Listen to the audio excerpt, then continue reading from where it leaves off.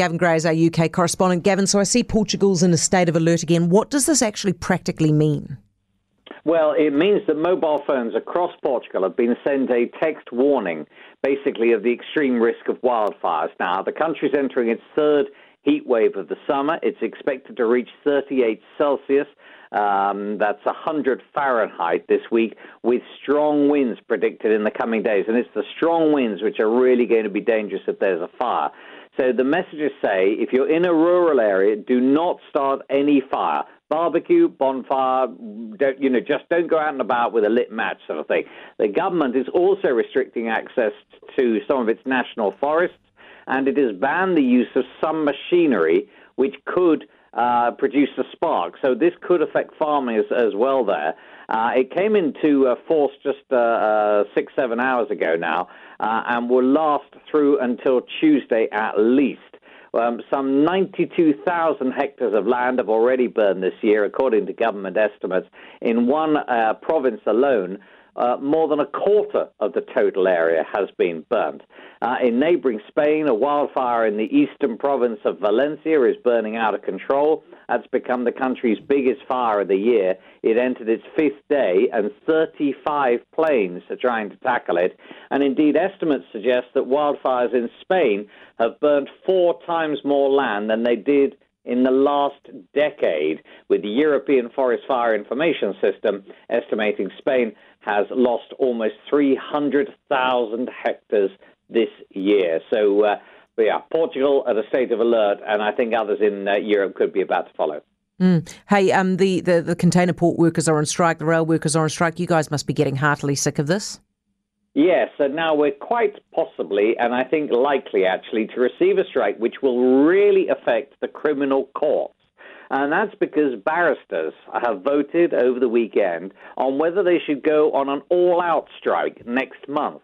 Now, we're due to get the result in the next few hours, and basically this strike would be an indefinite, uninterrupted strike. So in other words, they would begin it on the 5th of September, and it would run until they call it off. And that's the first of the threats that we've had like that this summer. So what they're saying is, look, those of us that work on cases representing people who are accused of crimes who can't afford a lawyer, so legal aid work, they're just saying it has dropped so low in fees that, frankly, they're no longer worth doing. They want a 25% pay rise for legal aid work, and they're saying that over the last few years, they estimate that their fees have been cut by more than a quarter in real terms since 2006. Now, they're gaining some support saying, yeah, they have got a rough end of the deal. It's not worth all the research they have to do for these trials for them to do them. But some are still pointing out barristers are among the best paid people here in the UK. And is this really a good time to go on strike when so many people need them in the courts? But if they do go on strike, it really could lead to a massive backlog of cases. And there is already quite a long wait, simply because during the pandemic, of course, many cases could not go ahead just doing them virtually. Gavin, if they go on strike and they don't go to work and then don't get paid to go to work, how on earth will they afford to buy a banana stuck to their wall with duct tape? Yes, what is art? And that's a great question on its own.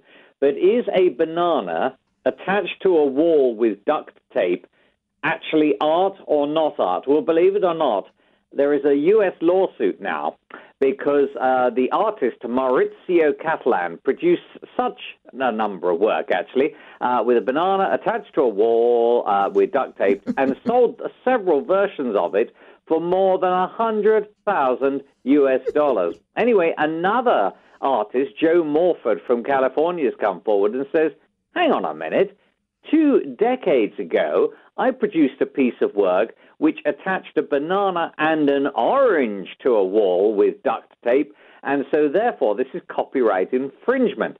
Now, both artists taped their bananas at an angle, and Morford also taped an orange horizontal to another panel. Anyway, it's all going to court because, as I said, the Californian artist is saying it's a rip-off, and so far we're waiting to hear what the judge is ruling. But it is going to court, and incidentally, Catalan, that artist, is no stranger to controversy. His works include an 18-karat gold toilet entitled America. I mean, I feel like this guy's a bit of a clown. Gavin, thank you very much. Gavin Gray, UK correspondent. You know, if you had to copy the banana or the orange, why would you copy the banana? Because that thing's just going to hang. You know what? There's nothing worse than an old banana. Is there? Like, you don't even want to eat it. You certainly do not want to have it hanging on your wall. Okay, how long do you leave it there? Do you leave it? Is there a point at which it sort of starts to like decompose on your wall and like gloop down the side that you can pull it off? I don't know. Would you pull it off? You paid $100,000 for it. Would you?